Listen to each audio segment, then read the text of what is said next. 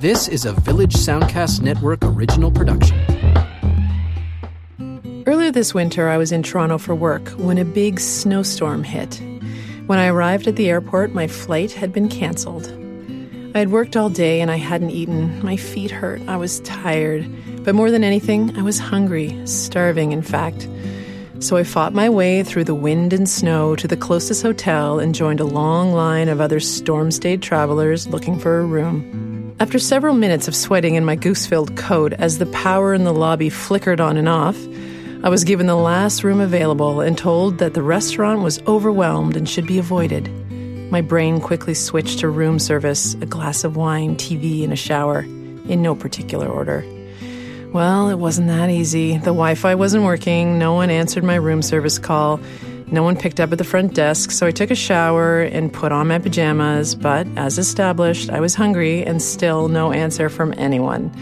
So what's a girl to do but shuffle down to the front desk in her PJs? The woman at the counter was frazzled. Her phone was going crazy. She looked at me exasperated, knowing exactly what I was about to ask. With a quick nod, she shuffled around in a drawer, pulled out a few takeout menus and slid them across the counter. "Try these," she said, balancing the phone between chin and shoulder. "They'll deliver." Then, shamelessly, I cruised up to the bar in my PJs and asked for a glass of wine. I brought it up to my room, switched on the TV, picked up the phone, and ordered up a Chinese feast. Within 57 minutes, I was watching Mr. D, sipping wine and eating cashew chicken, right there beneath my polyester hotel comforter. It was heaven. Until I woke up with an MSG headache in a room smelling like Chinese five-spice. That was just one night in my life. Imagine if I was a rock star and was always eating in hotel rooms. What would that look like? What would I look like?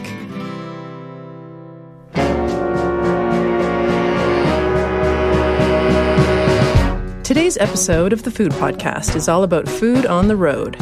I'll talk with singer-songwriter Jenn Grant and her husband, musician and producer Danny Ledwell. They'll share their top tips for staying healthy on the road, from backstage snacks to picnics on airplanes. Musician and producer Don Kerr will also weigh in on what it's like to be on the cutting edge of weird touring food requests for 30 years.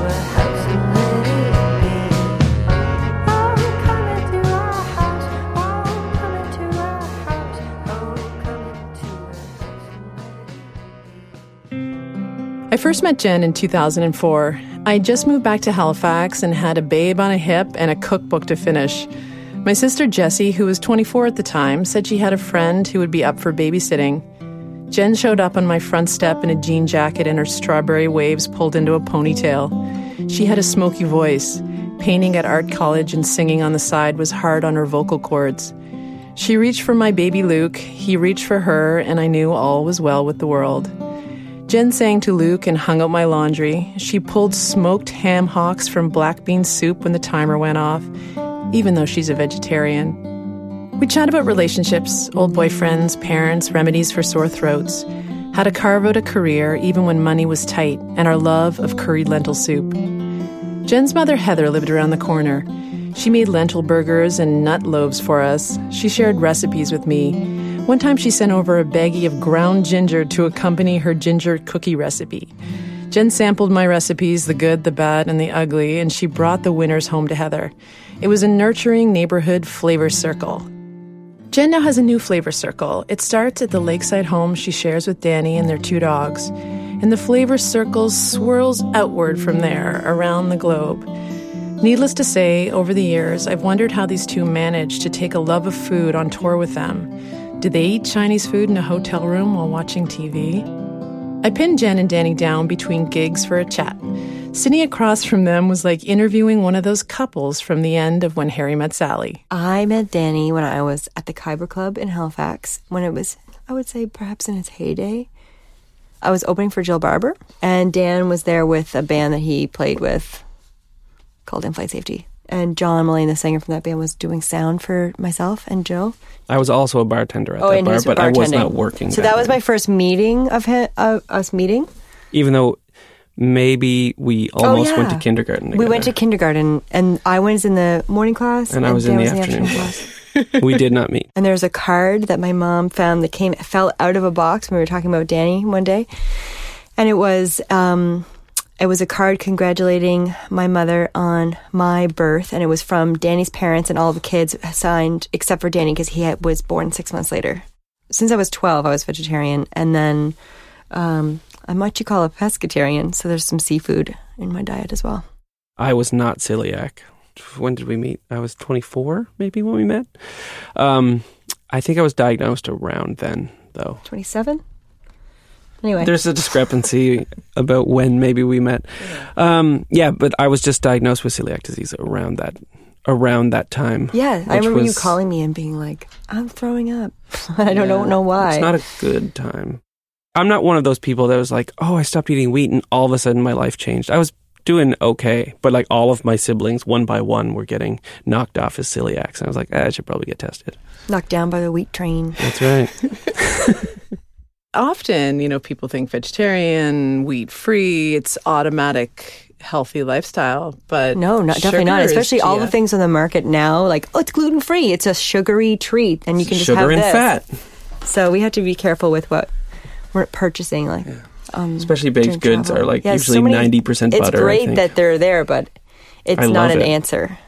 I love butter. I love butter too. I need specifics. What are the days on the road really like when you're not driving, but when there are planes involved?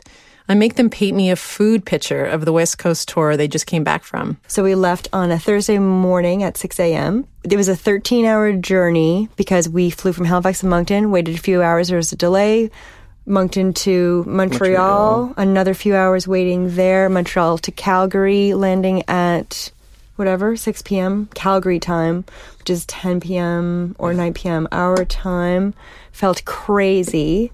Walked to a market, which we were really happy about, and found some things that we brought to the hotel. What did we get, Dan? I think we just got red pepper, some organic tomatoes. Red pepper, olives. Really good hummus that someone had made. Hummus. And some crackers made out of lentils. Yeah, lentil crackers. Jen had made, so just on that day, Jen had made muffins. Yeah, made really delicious muffins filled with all kinds of things. And I think we had maybe like leftover and we had homemade pad thai. So I was really proud of us that day because we bought 2 coconut yogurts that were like nice Greek yogurts in the airport and had hemp hearts in our bag and ground up chia that we put on there. Because that was my next question. You're in the Moncton airport. And what are you going to do? Yeah, but you were prepared. Watch the family next to you and eat your yogurt. Food. And ginger tea bags we brought as well, so we didn't have to pay for tea. Yeah, and then when we arrived in Calgary, we just got groceries right away. And then, a regular show day, when you have a show every day, half the time you have to travel on the day of the show as well. So whether that's driving or, so we wake up in the hotel and want to get, instead of going and getting home fries and eggs and bacon every morning, so we've taken to kind of having groceries ready. And right. So we had yogurt that we bought again for the morning, and we had banana. Oh no, actually, so on my tour rider, you can, everyone has a tour rider and you can say what you want on your tour rider. And I've accustomed it to like smoothie making because we bring our bullet blender, but I also sort of have it in mind for breakfast stuff. So my tour rider is spinach, bananas, unsalted nuts, almond milk, honey, and like a berry. So we can make a smoothie. For people who don't know, your rider is stuff that they provide you at the show. You end up paying for it. It comes out of, it comes out of the expenses. So like off the ticket price and stuff. So you're paying, we are paying for it, but they go and get it for you. 1 thimble of gin. One thimble of gin. A single thimble of gin. Yeah, so we had breakfast that morning in our hotel room. We didn't have to leave. Yeah. So especially when you have to drive or something, it's great to just get up and make, where we make our... And then we could go swimming. It's like, instead of going and blah, blah, blah, it's like, no, I just have a little bit of breakfast and then go down the pool, swim it out. Yeah. But there are days where you also have to do press. So it's like you wake up and you have to drive to the city to be there for noon to do press, and you're performing, and then you got to get to sound check and unload. Load. It's just the two of us. When it is just the two of us, the loading is pretty. Even obviously we only have what we're flying with, so it's pretty okay. But what about those van days? Band-Aids, I always have the hemp hearts and the chia seeds, and they can go on top of yogurt or something. I'm not a bird, so I can't live on chia and hemp seeds. I'm like a large human. So, I mean, those days are harder for, you especially... kind of like pick out different restaurants that you get to know in different cities as well. So, like, if in Banff, it's like we know that in Canmore, there's the community cafe where we can go get a Dragon Bowl.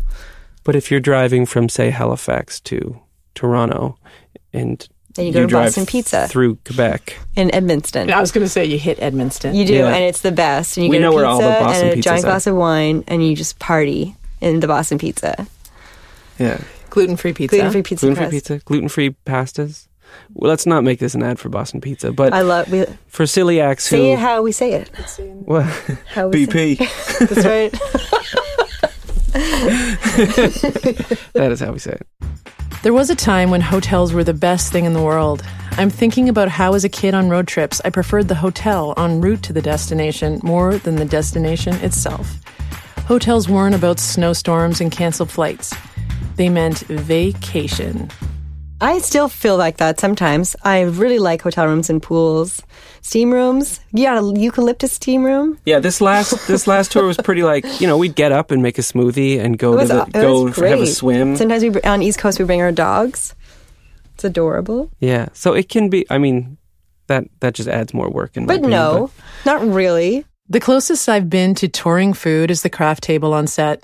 It's usually covered in donuts, cookies, cinnamon rolls, and all the stuff you think you want, but really you don't.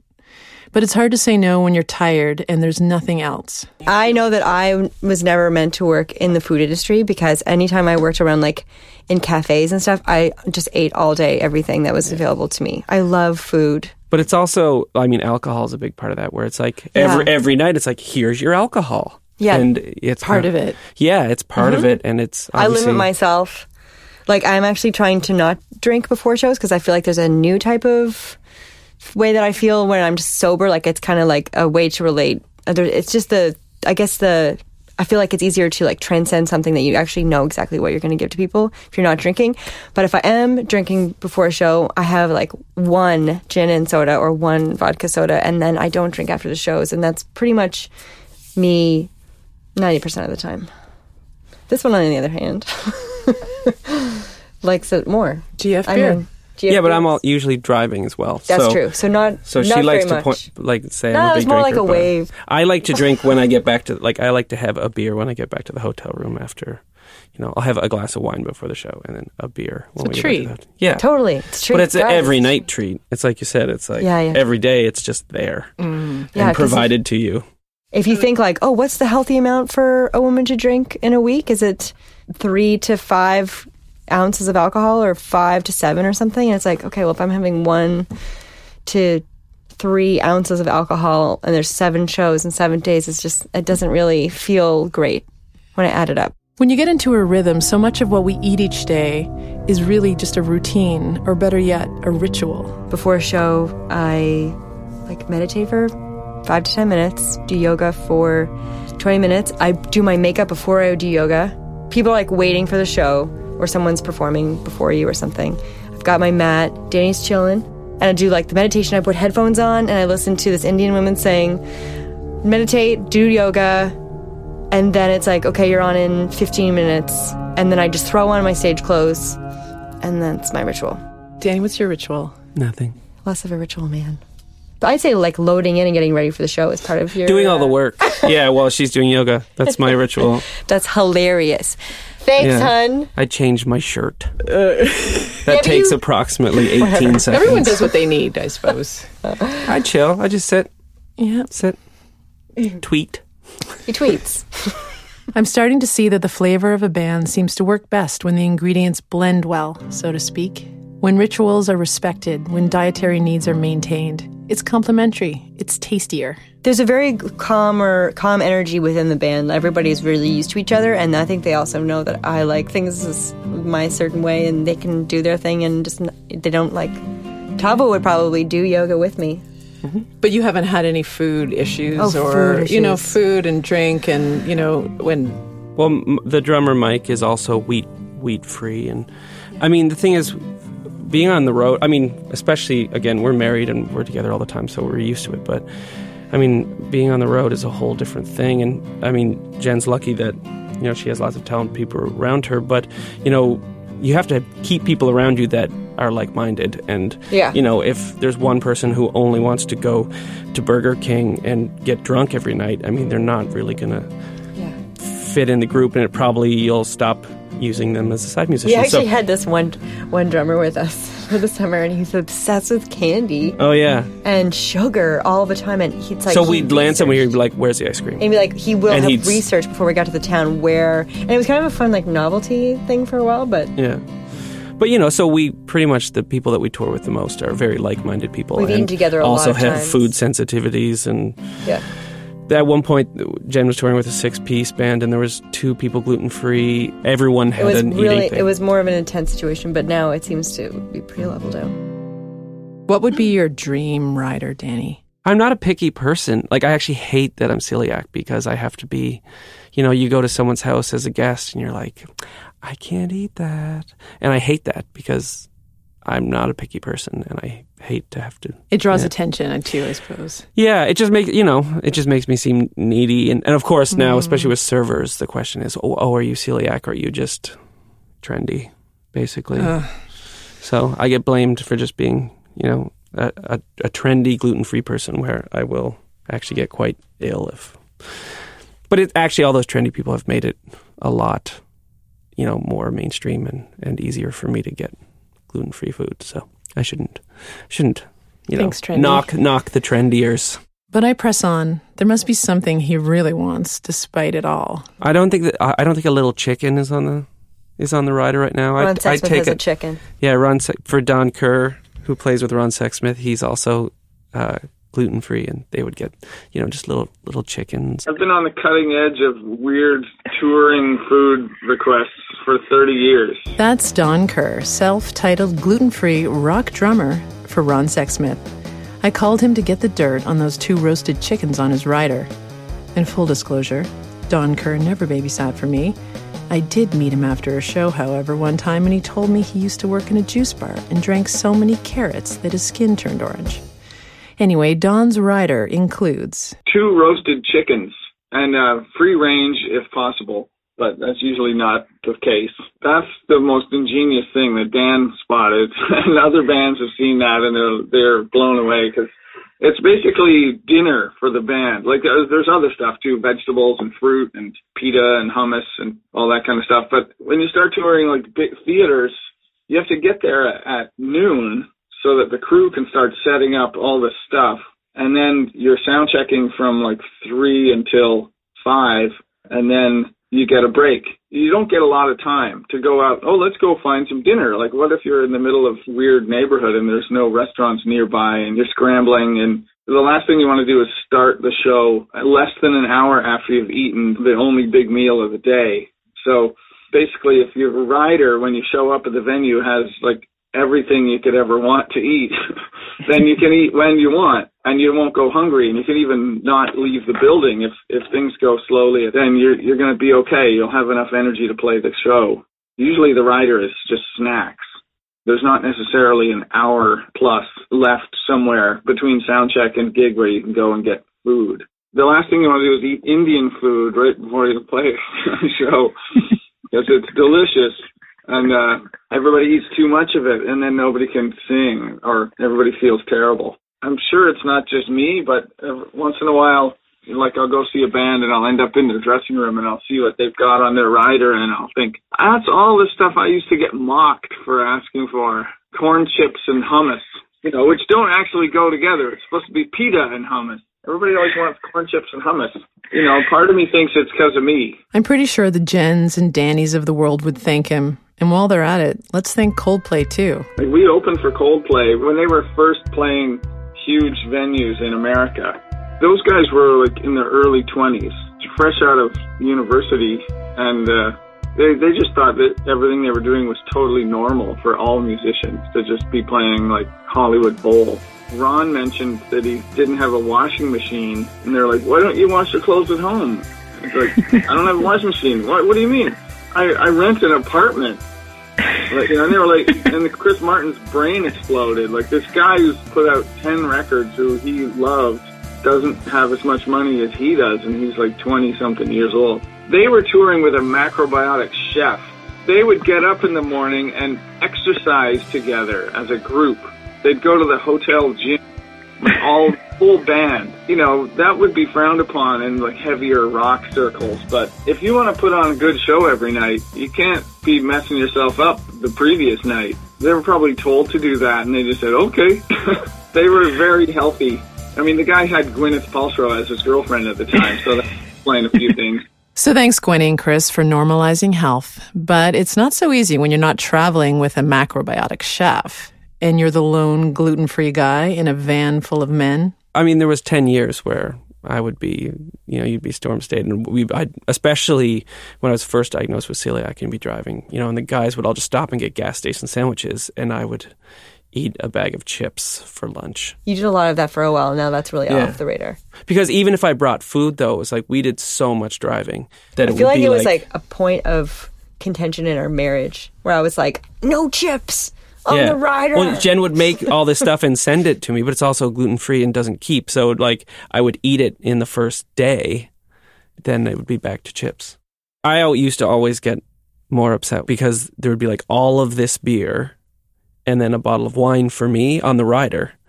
And then everyone would be like, oh, I'm going to start with a glass of wine. So the wine would be gone. And then they'd be like, oh, now we'll drink our 200 beer.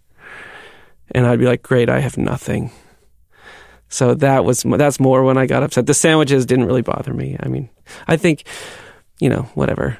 In Quebec, I'd get cheese curds and a bag of cheese curds, and a box of wine in the van. Those late things at are night. Not happening now. Don't do that so much anymore.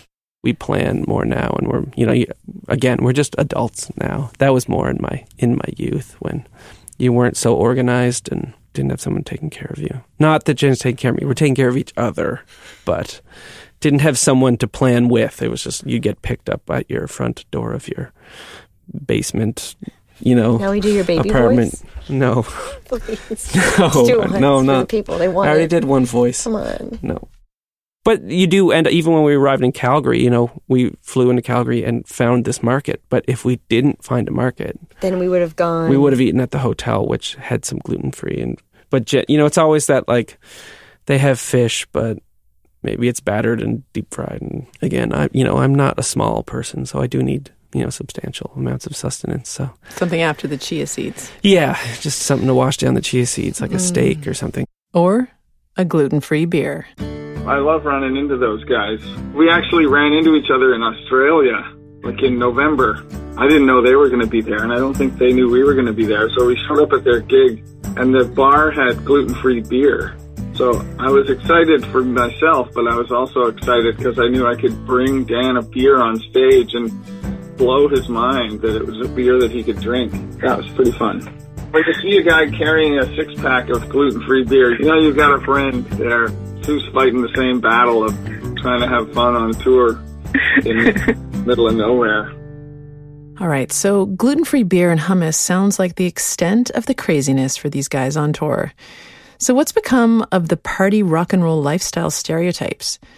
Have backstage yoga and green smoothies replaced drugs for dinner? I bet the Rolling Stones are doing the same thing because they need to be healthy. Their cells aren't regenerating at all anymore. When you're in your 20s, you can just drink every night and just wake up at noon the next day and feel like groggy for an hour, and then you're fine. But after you have kids and are sleep deprived because of that, and you can't sleep in the morning, you start to feel hungover even when you haven't drunk anything. When you go on tour, you got to take care of yourself, or you get home and you're a mess.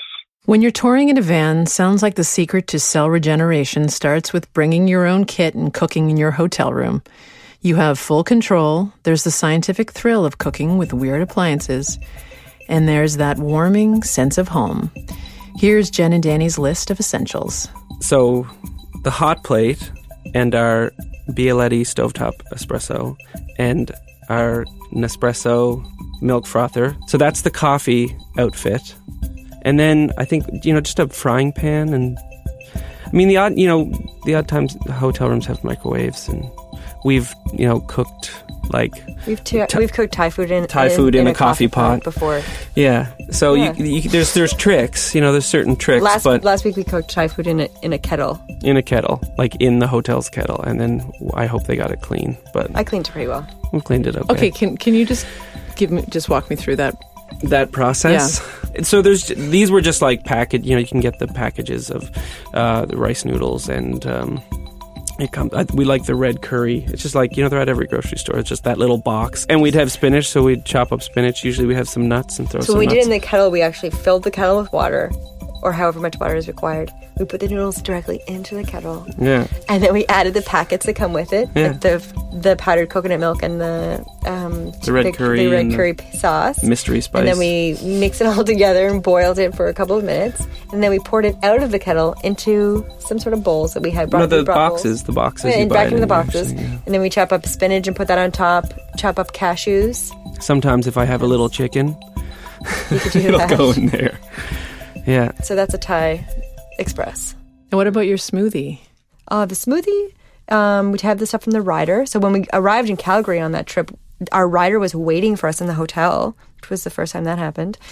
So we would just blend together some almond milk, half a banana, a couple handfuls of spinach, maybe some yogurt, plain unsugared yogurt, hemp hearts, ground up chia seeds, and blueberries. Note to self, your bullet blender blade does not go carry on because ours is currently in a UPS warehouse somewhere in Western Canada. Don's is similar.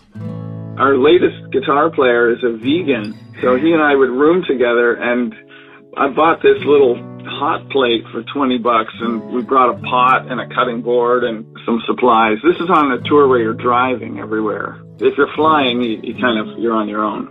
But mostly I pack food, because as a gluten-free person, I don't want to eat at an airport, or there's nothing going to be on the airplane. So I always got a week worth of food with me, just like dry, rice cakes, and I'll bring a jar of peanut butter, and that'll keep me alive. And I'll add local produce to that. But my vegan buddy and I, so we would room together. The other guys would go out for a meal in Chicago or something. We had a night off, and they all went to this Japanese restaurant. And I said, well, we brought this stuff, we should cook. And ended up making like the most delicious soup I've ever had on tour. It was just made in our hotel room, just with whatever we found at the grocery store, and like some miso and whatever we had. And the other guys thought it was pitiful and sad that we were eating in our room, and I can see that, but they had no idea how tasty it was and how much fun it was to be like breaking the rules and cooking in your hotel room. That kind of adds a new kind of rock and roll twist. Yeah, messing with the man by cooking quinoa in his hotel room. Oh, that's so good. I used to be like lighting joints on the hot plate, but we're cooking quinoa. We traveled on Christmas Day last year, and we brought nut loaf. We brought like a whole we brought like a whole Christmas dinner, a vegetarian Christmas dinner onto the plane. What did the people around you say? I think they thought we were adorable. Yeah. Sure. Yeah. It wasn't like super smelly or anything. I think that's the only time people get... Yeah. Maybe even the guy beside us also had some food. Everybody had Christmas dinner with them. Yeah, like people were... It was really cute. People were packing. And, of course, after days on the road, nothing beats a home-cooked meal that someone else makes for you. There was like a small show I did in North Bay, Ontario, like 7 years ago. We played at a little art school, and there was a baby goat there that came to the show. And then there was this woman on a farm who brought us our meal, and she just brought all this like vegetarian stuff. Like there was like a stew, like a vegetarian stew, and like rice and salad and wine, and it was just so thoughtful, that someone had put together something homemade and it was fresh ingredients, and that definitely makes me feel the best. I always love when the venue's sort of catered, like whether it's someone a lot of times it's the promoter who just does it, but like you're getting sort of home-cooked meal that is specific to your needs. Yeah. And makes you feel like you have some value. Yeah, especially if it's like something hearty like stew, or I remember a friend made a shepherd's pie, like a vegetarian shepherd's pie once in Regina, and it was freezing and we'd driven all day, and then we showed up at the venue and our friend was just there with like a hot meal. That always feels good. I still get nervous when I talk to musicians, even Jenn and Danny, just a little. And Dawn, well, I giggled through that conversation like a preteen. It was pathetic. But knowing now that really all they want is a home-cooked meal, preferably gluten-free and vegetarian, humanizes them. They get tired, hungry, and miss home, just like you and me.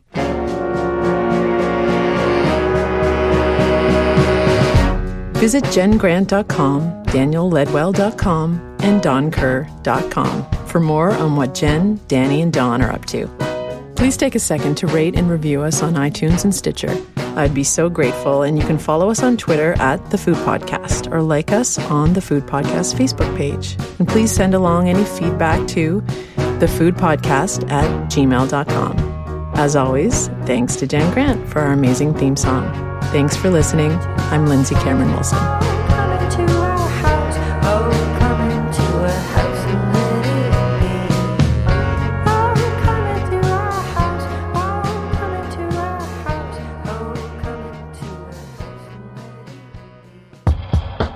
This was a Village Soundcast Network original production.